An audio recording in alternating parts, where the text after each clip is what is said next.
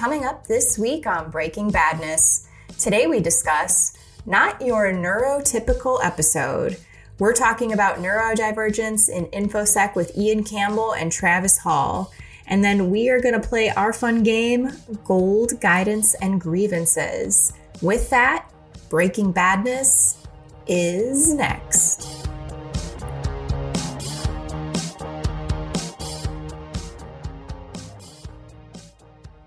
Welcome to Breaking Badness, episode number 154, recorded on April 6th, 2023. I'm your co-host, Kali, not the Linux Fencl.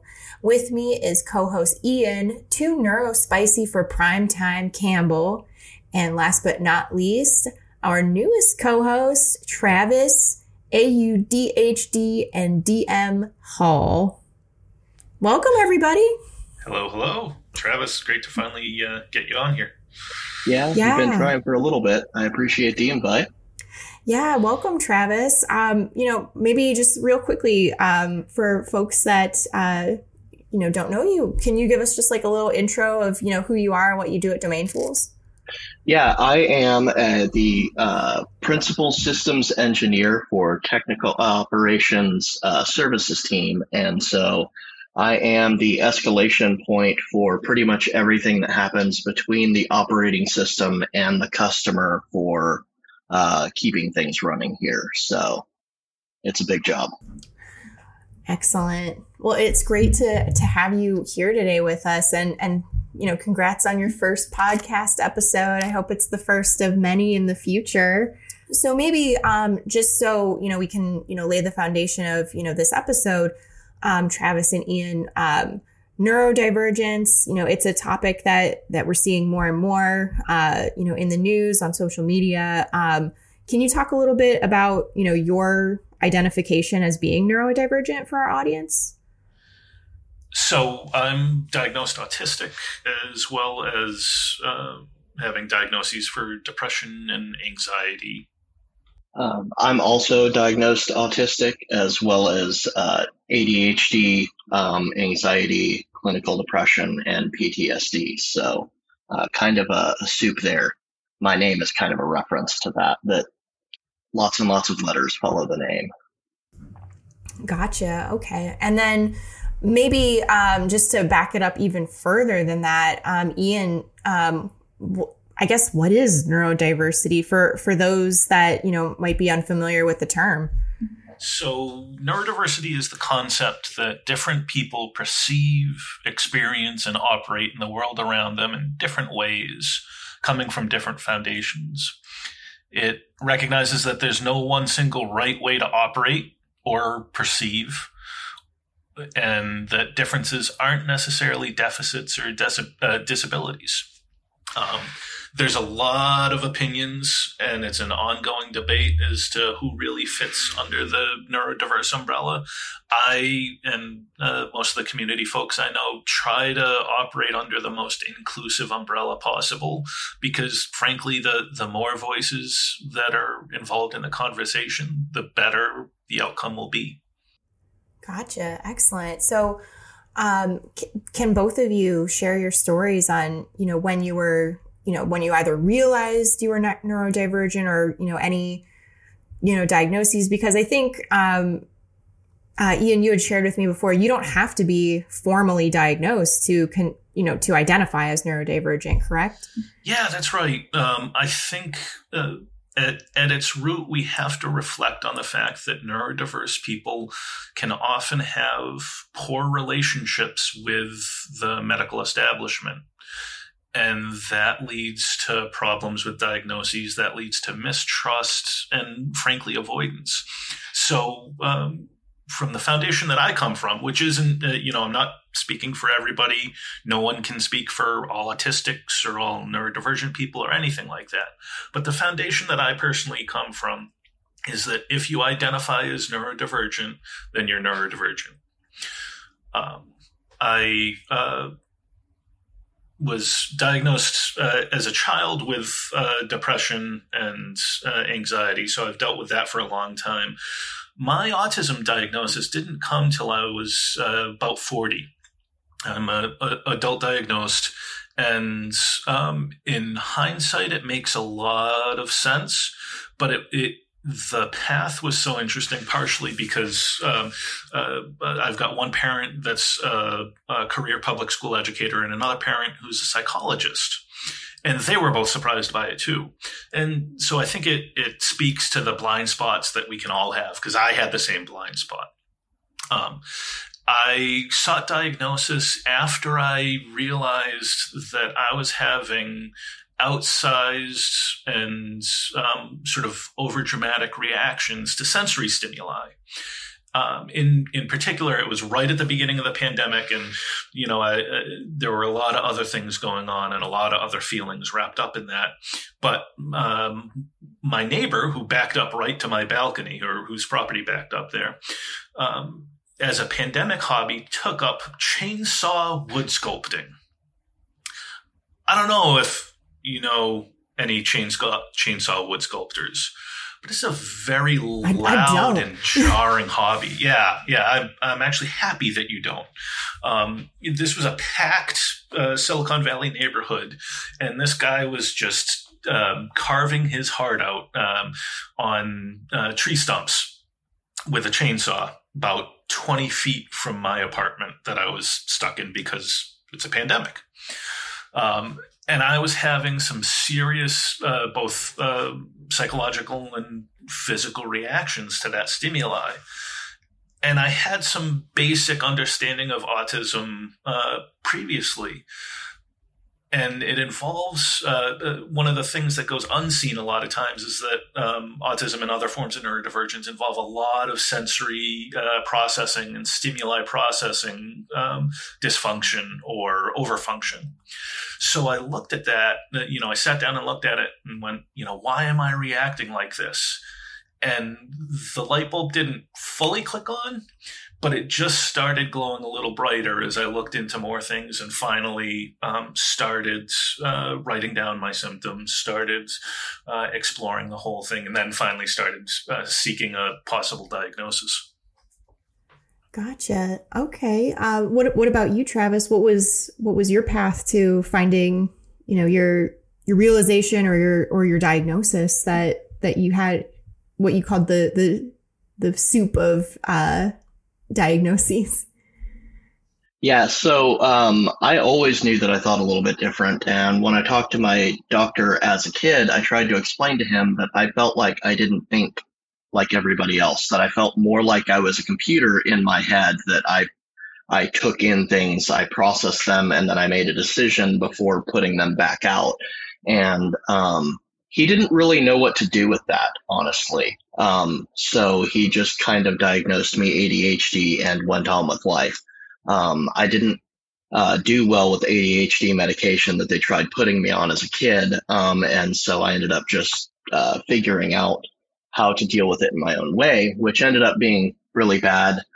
And then I kind of went through a couple of life events in my mid-20s and decided that I needed to completely reinvent my persona. So I spent like 4 months at my mom's house doing nothing but going home and going to work and figuring out how you're supposed to interact. And that involved a lot of reading online and a lot of watching TV. And apparently that's not a normal thing. So after I had my first child, he had some problems with schooling and things like that. We ended up taking him to get diagnosed. And it was actually his psychologist that diagnosed me autistic, because it was while we were sitting there and we were talking, he was also diagnosed autistic. I kept relating with the things that he was going through and explaining how I had dealt with these things in my life and how he could apply those to his life. And so one day his psychologist was talking to him about what autism was and everything else. And to me, it was like, of course, you understand all of this being autistic yourself. And I was like, wait, what? And so I started seeing a psychologist as well, went through the formal diagnosis process, and that's where the actual diagnosis happened. But basically having sat in a room once a week, twice a week with a psychologist for an hour at a time apparently leads to a pretty confident diagnosis of autism if that's a thing that fits.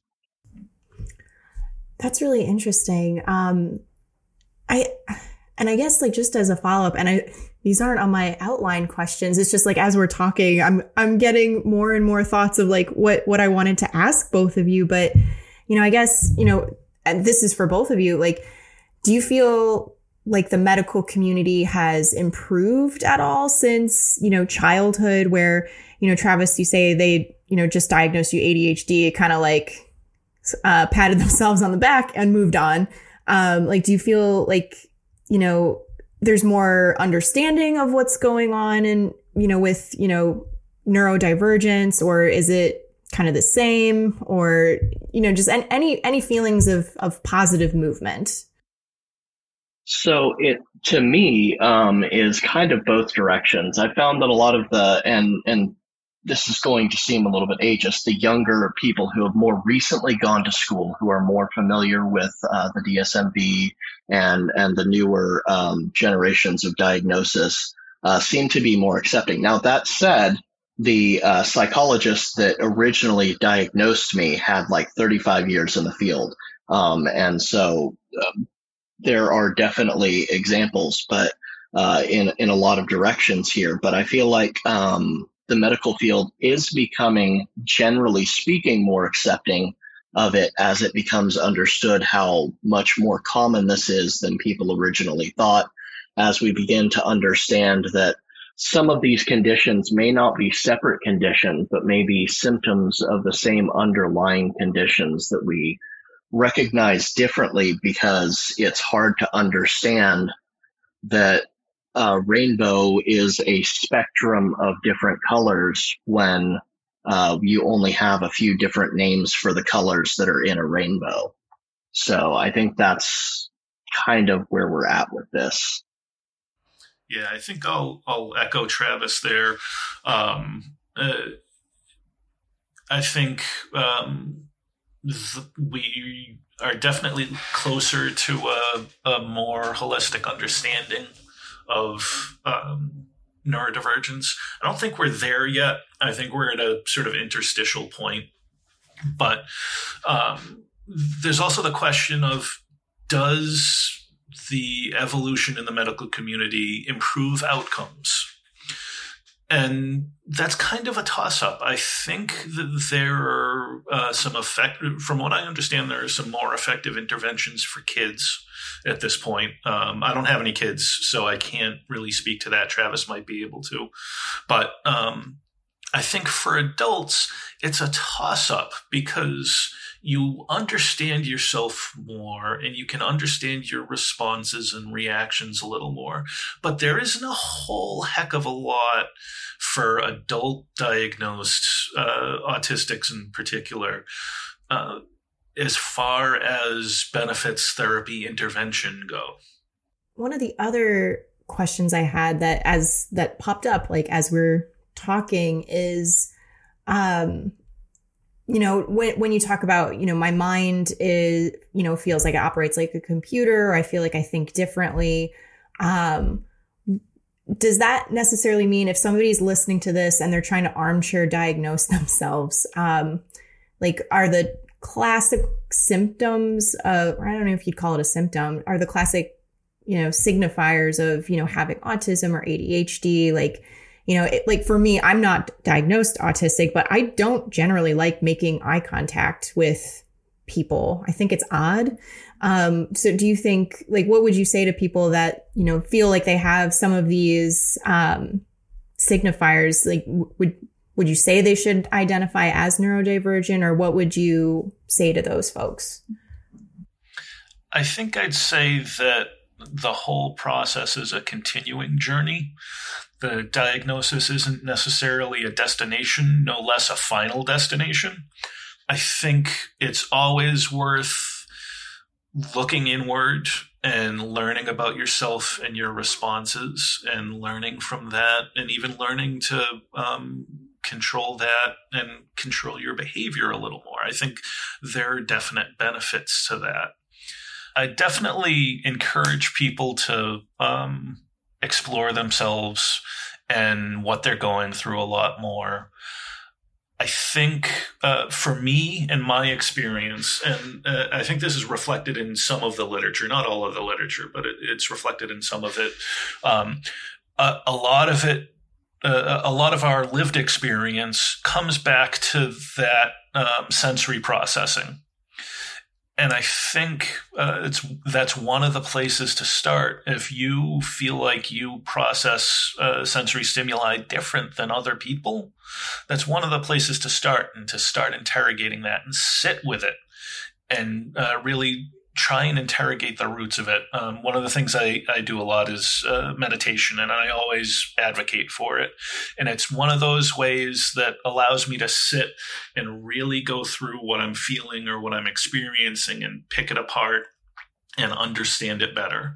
And that also lends to later, when I'm just operating in real life, identifying that stuff coming up naturally and being able to sort of see it and go, oh, that's happening again. I'm feeling that again. How should I respond? How do I want to respond? And then sort of going from there. So I think people, I always encourage people to learn about themselves more and things like that. As far as what they're experiencing, and if they're experiencing things, really your best bet is to seek out community with other people. Find the others. And start talking with them and talking with your friends and all of that about your experiences. To kind of second what Ian is saying, talking to your friends, being open with each other. If you don't feel comfortable opening up to your friends, like, it comes around to the question of, are they actually your friends? Like, you should be able to be comfortable and be a little more yourself. Now, a lot of us learn very, very young to kind of hide who we are. And that's called masking. It's a trait and a feature that everybody kind of, you feel like everybody does it, but come to find out most neurotypical people don't actually have to learn how to mask, which is mind-blowing to somebody who had to do it their entire life. And where I talked about how I remade myself in my mid-20s, I realized that the masks that I had built as a child were not going to work for me in my adult life. And I had to effectively rebuild a whole new masking algorithm for myself as an adult to become a successful professional. But one thing that I've learned since then is that by analyzing how you feel about things, like actually writing it down, keeping notes of how you feel, like Ian said, about sensory inputs, or how you feel about situations and how you're reacting to situations and how much energy that is taking out of you to do it, you can begin to learn what masks you put on, what traits are actually masking, and then you can intentionally stop doing those at times where you feel safe, where you're at home, and you can kind of let that mask drop a little bit around people who you trust and around yourself, and begin to relax and get some of that energy back in your life. And so that's one of the important things to realize about recognizing your neurodiversity and recognizing the masking and the things that you built up around yourself, is that yes, you may have to do these things in order to become successful, or to be around certain types of people, or to be around family, or to be around, professionals and conferences and groups of people, or grocery shopping, right? But if you recognize that you're doing these things intentionally, even subconsciously, you can stop doing them when you don't have to and regain some of that energy, and also get a better idea of who you actually are.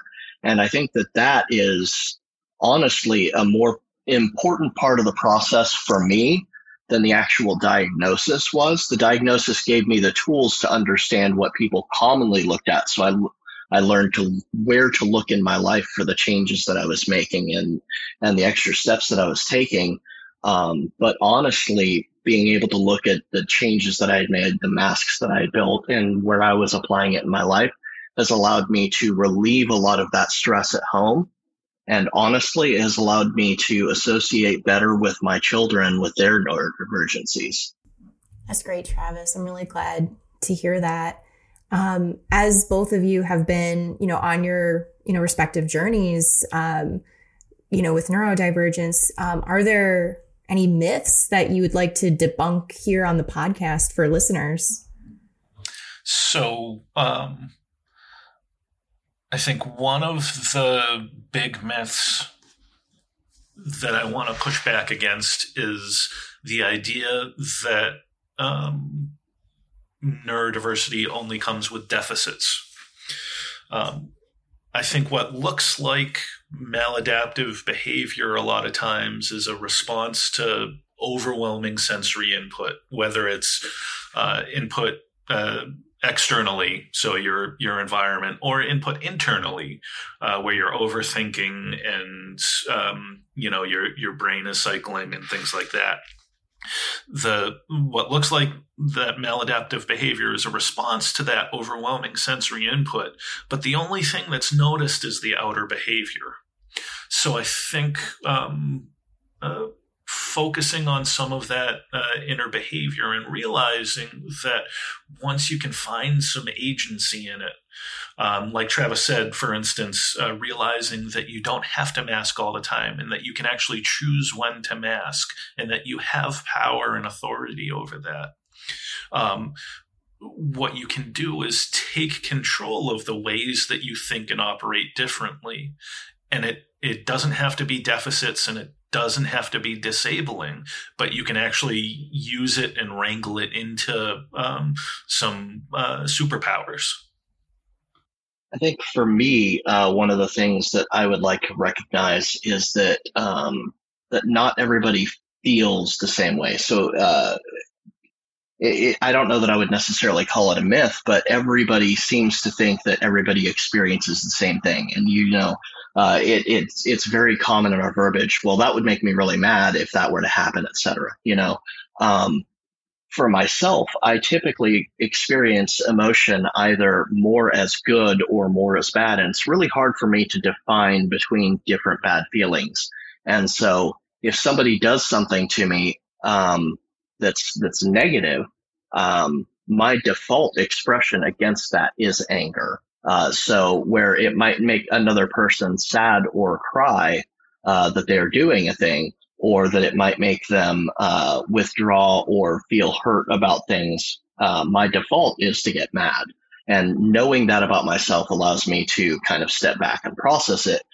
But understanding that people experience emotion differently will also allow you to give space and give understanding to people who are potentially neurodivergent.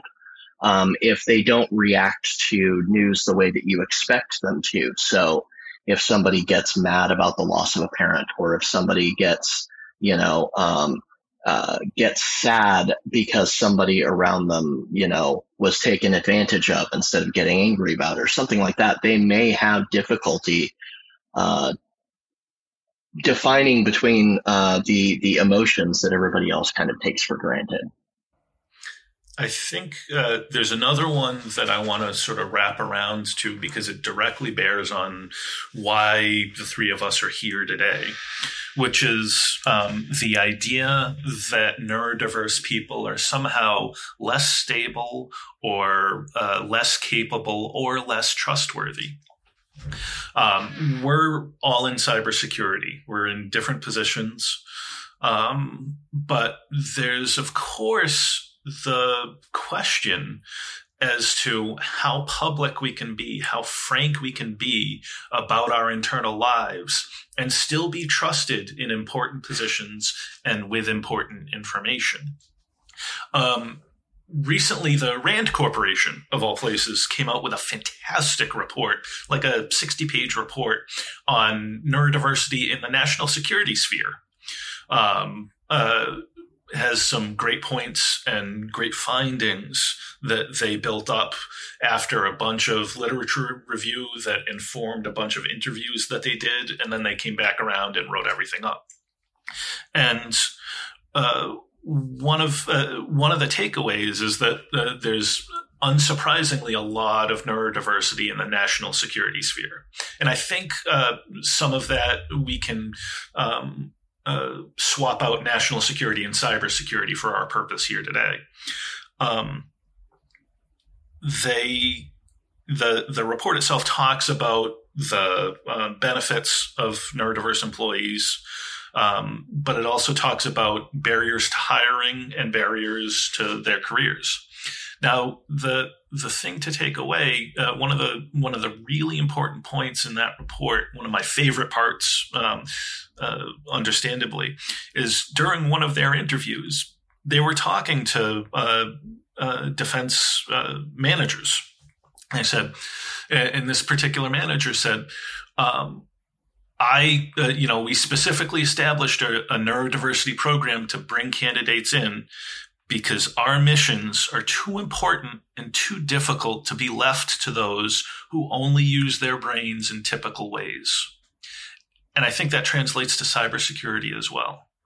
I think there are a lot of myths and misconceptions about behavior. And as soon as your behavior deviates from the norm, there's a question of whether you can be trusted or not.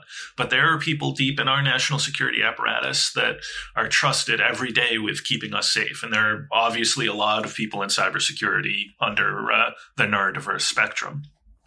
But just seeing that sentence, that the missions are too important and too difficult to be left to those who only use their brains in typical ways, is fantastic, because it really highlights some of the strengths that neurodiverse people can bring to security missions. That is the best sentence I think I've ever heard. It's elegant and it's really beautiful in a way. Like what a fantastic way to celebrate people with, that have those, different abilities that, like we had both talked about, like they're not, they don't only come with deficits. And we'll talk about that. I have a question about that a little bit later on. I really like that they're celebrating folks with neurodiversity in that way. And we had touched on, how does this, intersect with cybersecurity? We'll get into that a little bit more, but, just in general in the workplace too, what's your experience been, being in the workplace, with, having neurodiversity? Like, has it been improving? Have you always felt like you've had to mask in the workplace, or do you feel it's something where you're free to be yourself? So I'll say that really honestly depends on your direct supervisor. More than anything else, it really comes down to your boss. So early in my career, before I remade my masks, I was let go from my second contracted position because, in their words, if they had a position where I didn't have to interact with anybody, I would have been great to keep around. But they just couldn't afford somebody like that. And that hurt. I will be frank about that. That was I can imagine that would hurt. And then, my next job, rough. I got passed over for a promotion that I was honestly the best qualified for. And so I talked to the person there that had gotten promoted over me and basically straight up asked them why. And that right there tells you that I'm neurodiverse, because who else is going to walk up to somebody and be like, dude, I deserve that promotion more than you. Why did you get it? Right? Like that is not a normal behavior, but it's me. So. but I like it, and I vibe with it. So to his credit, he took me under his wing and he explained to me, like, basically the way that you have to interact in the IT industry in order to actually be able to get ahead.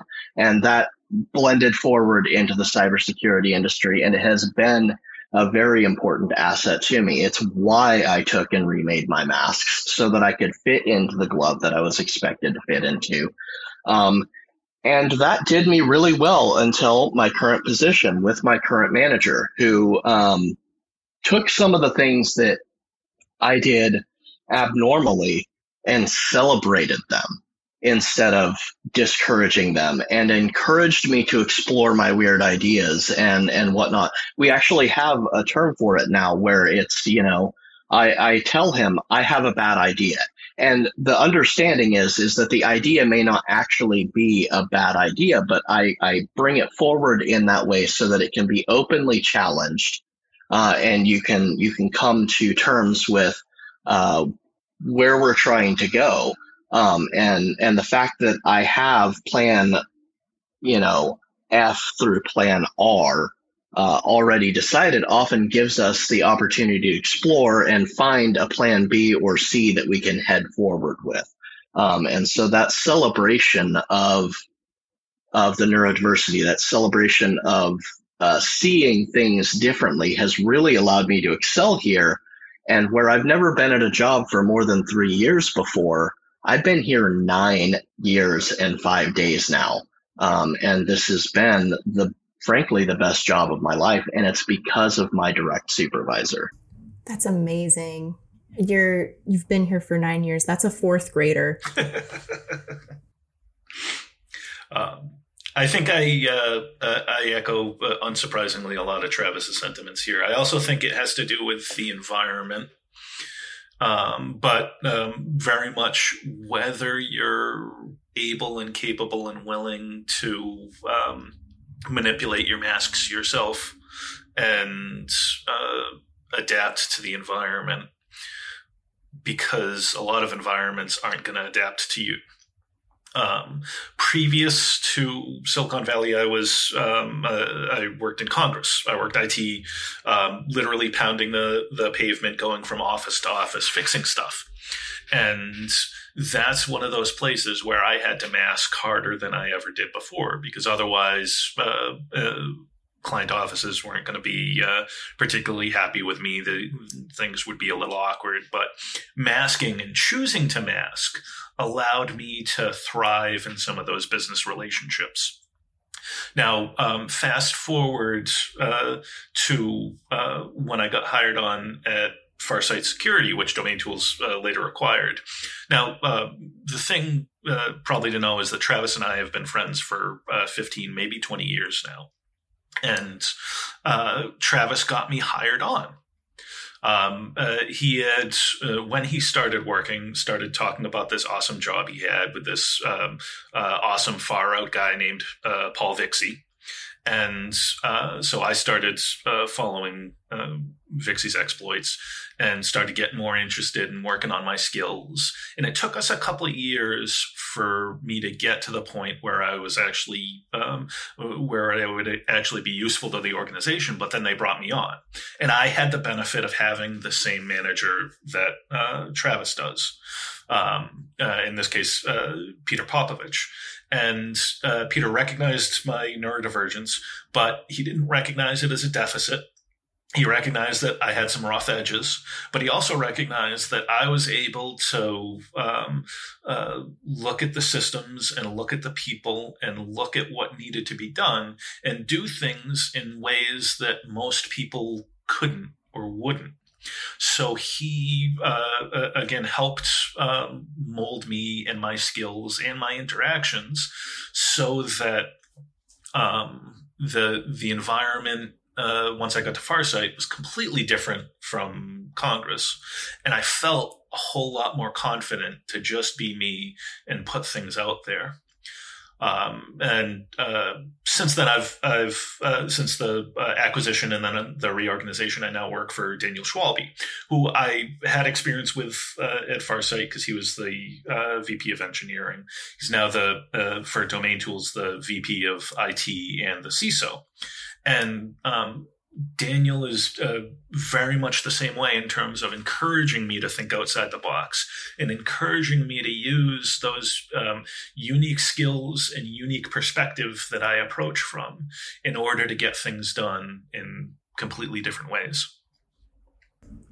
That's fantastic. I'm glad that both of you, feel so at home at Domain Tools. That's great to hear.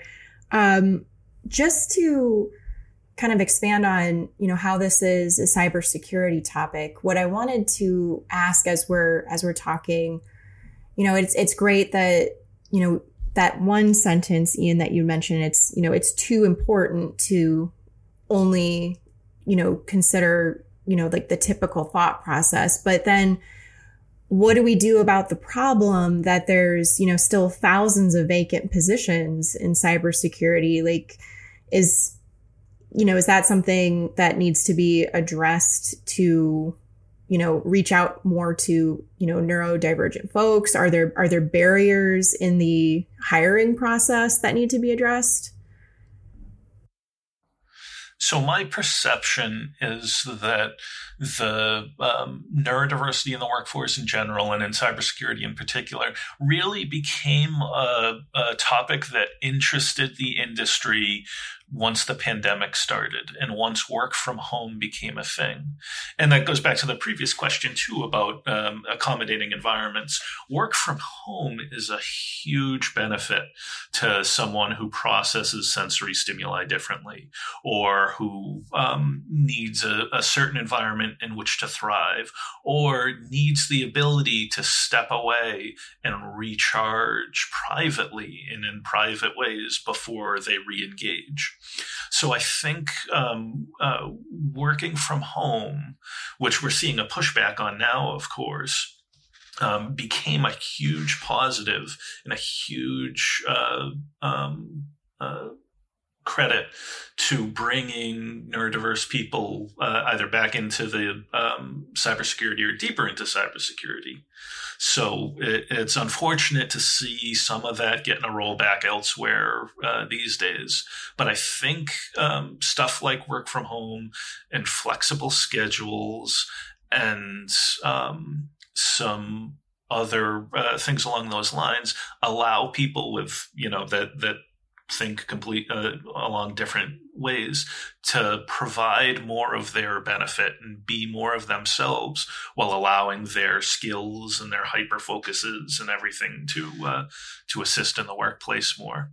I agree with Ian on that. The ability to work from home allows me to finish the thought that I'm having before moving on to, responding to somebody or something along those lines. Whereas, like, if somebody walks up to your desk, like, whatever it is that I was doing is gone now. So the work from home environment was a huge boon to my success. And I've been doing it for over a decade now, where I've been working from home, and it's been really great. I will say that one of the other things that we could do to change the barrier to entry is to consider alternate experience a little bit more. One of the things that has people who are neurodivergent often find difficulty with the traditional educational environment, and so requiring a bachelor's or a master's degree or something like that can often be a really big barrier to entry. So considering experience in lieu of that, or considering volunteer time for organizations, and considering skill sets over certifications, considering time spent and capability over necessarily experience in a professional work environment. Things like that might enable us to reach out to more neurodiverse people and help people get started in the industry. And as a second note, everybody, it's a recognized meme on the internet that entry-level positions now need 5 years of experience in just about every field. And I would like to point out that's not entry level. So, and I feel like that challenges people who are neurodiverse, because a lot of us take things far more literally than our neurotypical compatriots. So one of our neurotypical compatriots may look at that and say 5 years of experience. Well, I obviously don't have 5 years of experience, but I'll go ahead and send my resume anyway. And then they get the position. Whereas somebody who is neurodiverse is like, well, that's a hard requirement. It's under required, not wanted. So I can't bother applying. I'm not going to waste anybody's time here. So I will tell people, even if you don't feel like you meet the requirements. If you feel like a job would be a good fit for you, go ahead and send in your resume. And to hiring managers, please consider alternate experience and alternate methods of thinking when considering your candidates. Thanks, Travis. Let's pivot a little bit to talking about, not necessarily like getting into cybersecurity. So you've already entered the field. Let's talk about employee resource groups. So Ian, you had written a blog about this before, and we will share that again in the show notes. But for those that are unfamiliar, what is the idea behind a neurodivergent employee resource group? Yeah, so the ERG has been great. The basic idea of an employee resource group is to create a space for people with something in common and their allies to come together and feel supported. It's not to validate or solve a specific problem. And there are also times that the employee resource group can say, okay, we just want people who identify as X in the meeting so that we can talk clearly and privately among each other. So it's really about affinity and creating bridges between each other and with allies. So we've had probably half a dozen or more meetings so far. A lot of what we've talked about is our experience in the workplace and what we've experienced personally, both at Domain Tools and before, and especially how things can change. We're not looking to solve a particular problem, but I think that naturally comes up in that when we talk about what we experienced, we also end up talking about what we'd like to see and also what we'd like people to know. I think one of the best, one of my favorite meetings so far has been us talking, the neurodivergent ERG talking specifically about what we'd like people to know or understand about our particular flavor of neurodiversity or general experience. And that was just a really heartfelt meeting, I think, where we got to express what we'd like to see in the greater world and what we'd like people to see in us. So it was this really dialectic process that was just a really neat conversation. And Travis, you, one of the reasons I was really excited to have you on the podcast is you're a pretty vocal member in the ERG. What has that been like for you? Has it been a beneficial resource? Would you like to see other companies, try to, employ that group as well? Yeah, it absolutely has been a great resource here. Recognizing that you're not alone, being able to converse and share experiences, having your feelings about things or having other people see the same things as you, validating that you're not alone in this, or that you're that there are others like you, can be really validating. And I've never had a neurodiversity ERG before. It wasn't really coming into the mindset when I joined Domain Tools. So it's possible that some of the places I worked before now have environments like this or systems like this, but it really has been great to have this group to be able to talk, to let down the walls, especially across teams, because these are people that I don't interact with necessarily on a daily basis, that now I share a kinship with. I have an understanding with these people. So when we have an all hands meeting, I already have somebody that I can recognize, that I can go and be a little bit myself, let down the mask a little bit around these people and relax and recharge with them in a way that might benefit us both when both of us are feeling a bit overwhelmed by the crowd, as it were. So it really has been a valuable resource. And I talk a lot during those groups because, frankly, I have a lot of privilege. I am in a very respected position. I have very established credentials here, and I'm recognized to be a resource that the company doesn't want to lose. So that gives me the opportunity to say things that other people can then feel and understand and potentially agree with or not. I'm not trying to push anything on anybody here, but it allows people to recognize things, especially things that might be a little more politically risky to say, like talking about changes that should happen or things like that,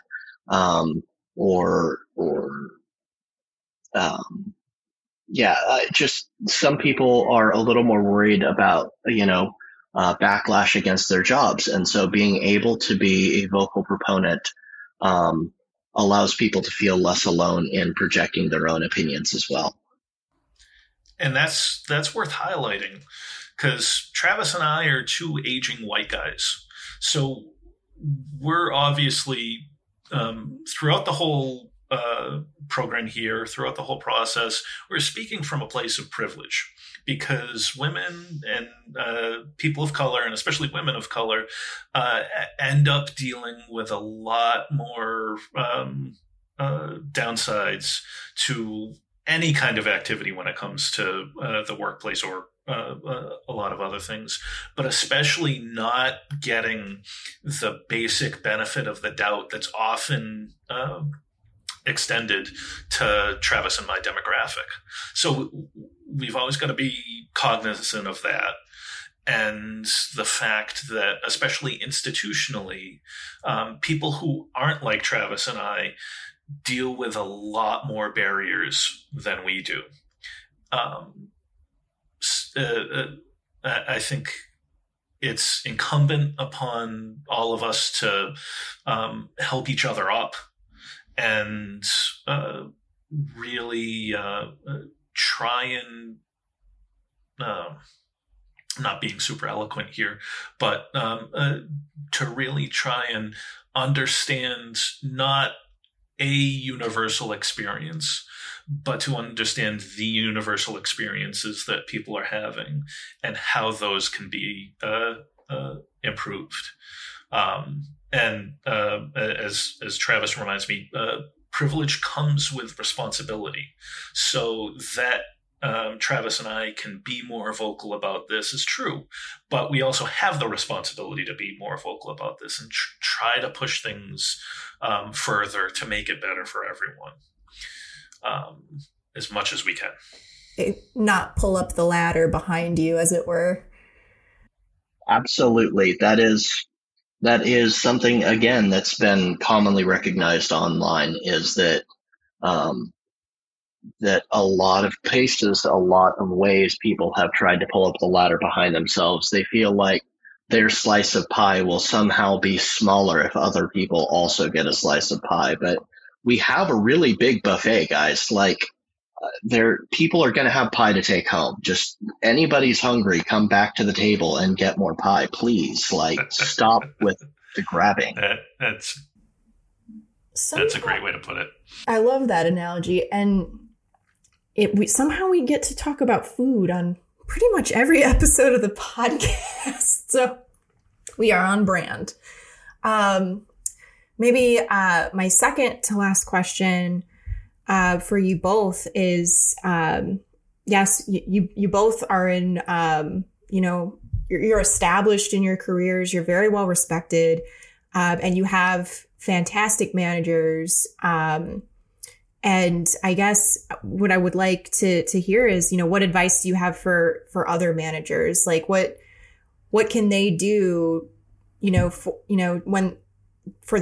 the interview, I guess, not just the interview process, getting past that, screening process with your resume, through the interviewing, through onboarding, for somebody that, they just need you to take a chance on them so they can get to the level that you both are at. What would you say for those managers?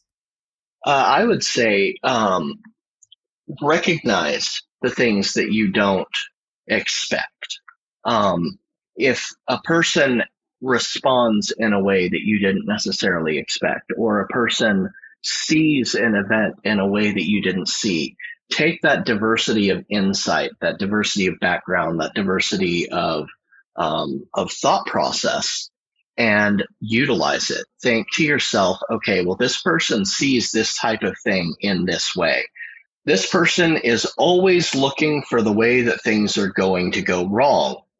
So I'm going to have them work on monitoring, because really that's a great place for this person. If they're always looking for the way that everything is going to go wrong, let's have the system notice when things are going to go wrong. You look at what their strengths are, the way that their brain already works, and you allow them to be more successful in those paths if there is a path for that to work. And you can find that your employees are more successful, more capable. Your team as a whole becomes happier. So celebrate those diversities of thought, and then recognize where the holes are in your team. So say you don't have a good documentation person on your team, find somebody who writes as a hobby and help target that during your next hiring position. Find someone who likes to find the way that things work and understand it, and then put those things down on paper. Like, look for the things that your team needs and the things that make people happy, and try to find a way to marry those things together, and you'll end up with a better team. I think there's a couple concrete steps that you can also do from the beginning that will make everybody's life easier and make the team better. And the first is clear communications. And this should be with all team members, but especially neurodiverse ones. Be as clear as possible, even in casual communications. Don't just send a message like, hey, we need to talk at 3. Say, okay, let's talk at 3 about changes we need to do to monitoring. Because otherwise, there's a possibility, especially with stuff like past trauma and past institutional trauma in particular, that when you say, we need to talk at 3, someone's mind is going to go into overdrive with all the bad thoughts. Another step that you can take from the beginning is not requiring someone to use a webcam when they don't feel like it. It's one of the rules that we have in the ERG and have had from the beginning, that you don't have to have your webcam on, because even remote, even working from home, masking visually like that is exhausting. So being clear communications and making sure that people understand they don't have to have their webcam on.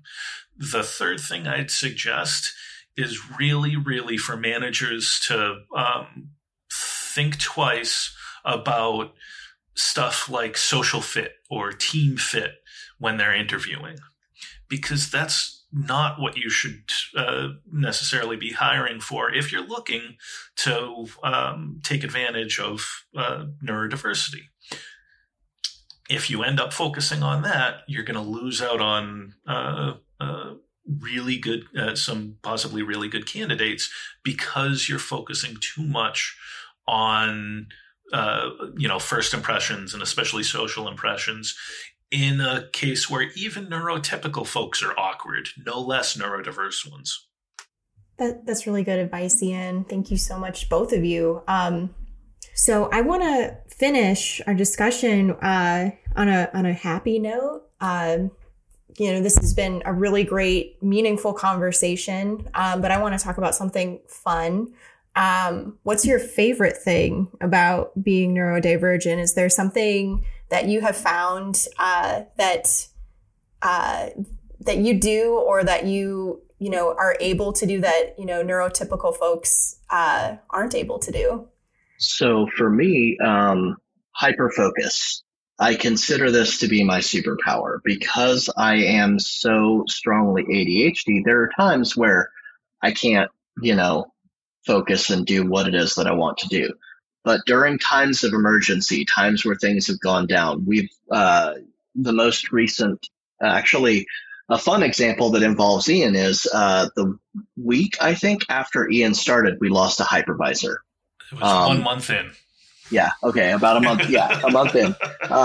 We lost a hypervisor. And what that means is the company came to a standstill. We had lost our email. We lost our chat system. We lost the documentation server. which meant that the only knowledge we had available to us was institutional. The only way we could talk to each other is if you had their phone numbers already in your phone. You couldn't email, you couldn't message. Everything was down. And so what hyperfocus allows me to do is basically I just dump adrenaline and all of a sudden everything fits in my head. I knew all of the VMs that were on that hypervisor. I knew everything that they did, and I was able to, while working on bringing up the most critical infrastructure myself, direct other people in how to bring up the other pieces of important infrastructure, the order in which to bring things up so that things would, negotiate successfully, how to recover the data for things that needed to be, how to replace the things for the things that were broken, and how to communicate that outwards to other people to keep people from panicking and understanding what was done. And for about 18 hours straight, I was in this zone where there wasn't really any eating or drink. It was just managing the emergency until the emergency was over. And it took me about 3 days afterwards to recover from it. But honestly, seeing Ian's reaction to how I had handled that event highlighted to me that it was my superpower, because it's something that doesn't happen very often. And it's usually something you don't get a lot of honest feedback from somebody you trust when it does come up. And so it allowed me to see my neurodiversity for the asset that it really actually could be. That sounds like a fantastic asset to have. I'm kind of jealous after hearing that. And I'm sure I'm going to be jealous after hearing Ian's. I love that story. And I knew where you were going as soon as you started talking, because I remember that day like it was yesterday. It was about 4 years ago. I had just started with the company, so I was there a month. So I couldn't really contribute a whole lot. But what I was able to do was sit in the same video bridge with Travis and with a couple other people. And all I did for about 18 hours was take notes and do timestamps and keep everything logged. And being able to focus on that and contribute like that also made me feel pretty good despite the absolute chaos. Now, in terms of my favorite thing about being neurodivergent, I think it's my ability to approach situations and problems from a unique perspective, because it often seems to me like neurotypical people often come from the same or similar foundations. And I end up being able to largely pick and choose. I sort of change my approach depending on what I'm approaching. And it ends up a lot more malleable and a lot more flexible. And it allows every problem and every situation to be so much more interesting than coming at it from the same socially accepted foundation. So just having that difference brings a certain variety of spices to life. That's awesome, Ian. Those are fantastic superpowers. Like, really, seriously, I'm impressed. All right. So thank you both so much for this great conversation. I'm really excited to share this with people.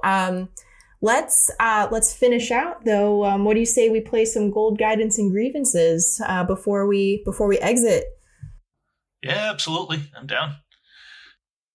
Cool. Ian, do you want to kick things off? All right. For my gold, I'm going to highlight that the SANS cybersecurity organization had a neurodiversity in cybersecurity summit on Tuesday.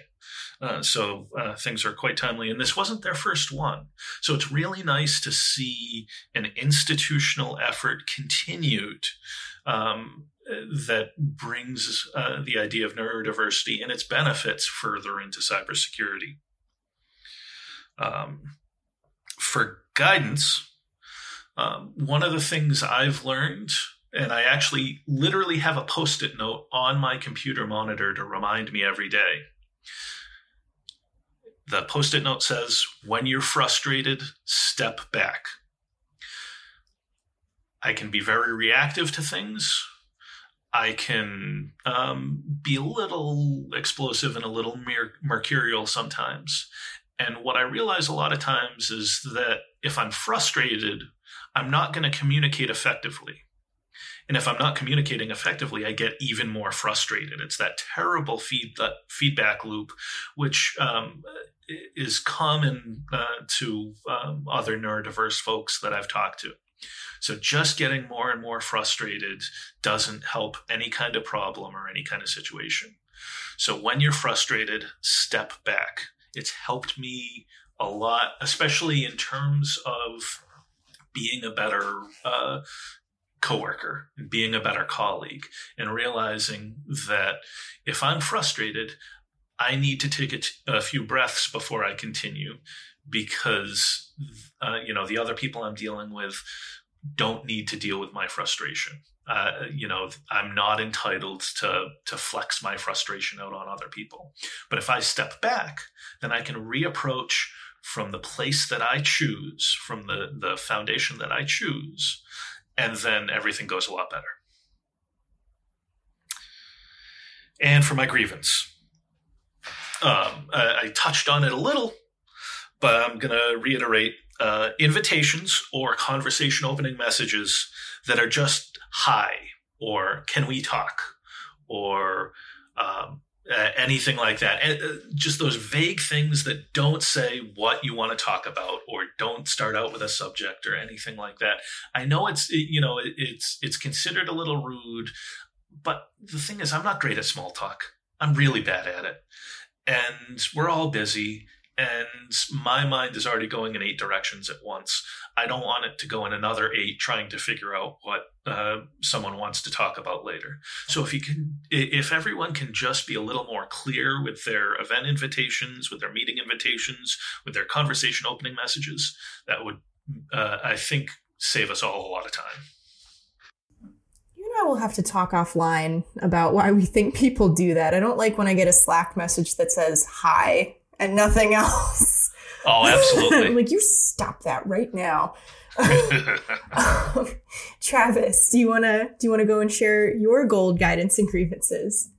Sure thing.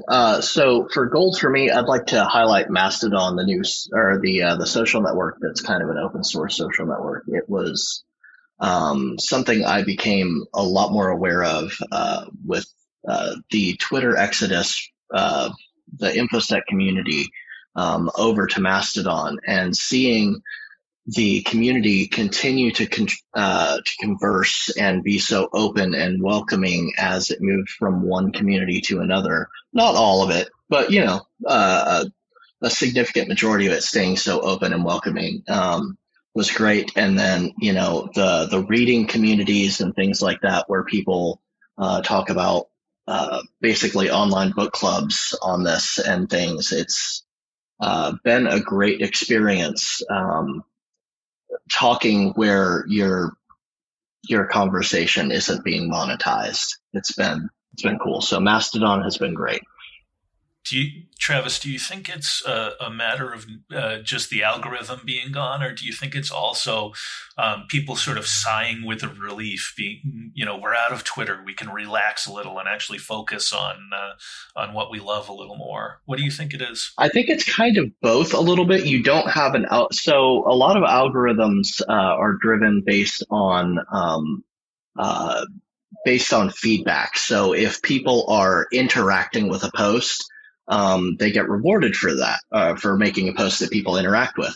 And unfortunately, human nature is one such that people react more to things they hate than things they love. And so a lot of algorithmically driven communication methods end up a lot more hateful than average. And that wasn't good for my emotional health personally. So moving to a system where the algorithm was the users that I chose to follow. And if I didn't like the things that someone was sharing, I could just unfollow them. And my feed has become a very happy and supportive place where I don't have to see a lot of anger or rage, except when it's truly deserved by people that I respect. So, it really has been a different type of experience. But yeah, a lot less hate that I have to see personally because there isn't an algorithm trying to sell ads by showing me hate.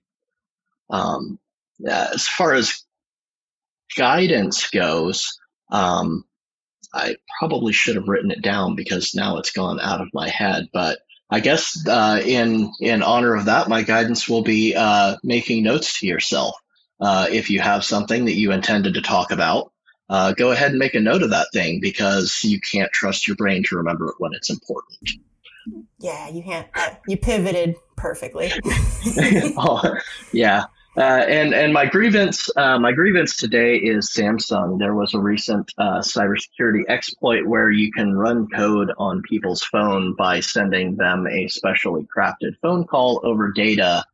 And Samsung did not patch this during the private window. And so now I had to turn all of the data phone calls off of my phone in order to keep my phone safe because Samsung didn't patch it in time. So my grievance here is to Samsung, please start patching cybersecurity exploits during the disclosure window so that I don't have to go turn things off and try to explain to my wife why I'm digging through settings on her phone. Thank you.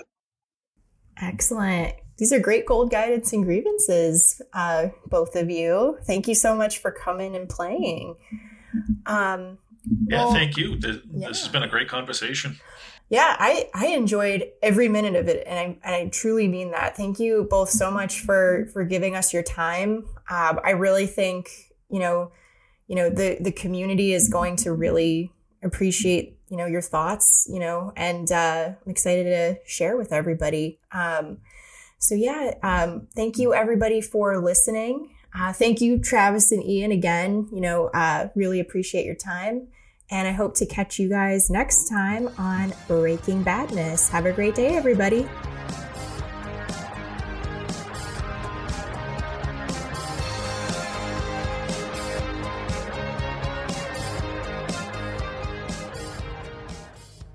That's about all we have for this week. You can find us on Twitter @DomainTools. All of the articles and IOCs mentioned today will be included in our blog post, which can be found at domaintools.com/resources/podcasts. Catch us every Wednesday at 9 a.m. Pacific time when we publish our podcast and blog. We'll see you next week on another episode of Breaking Badness. Until then, remember, don't drink and click.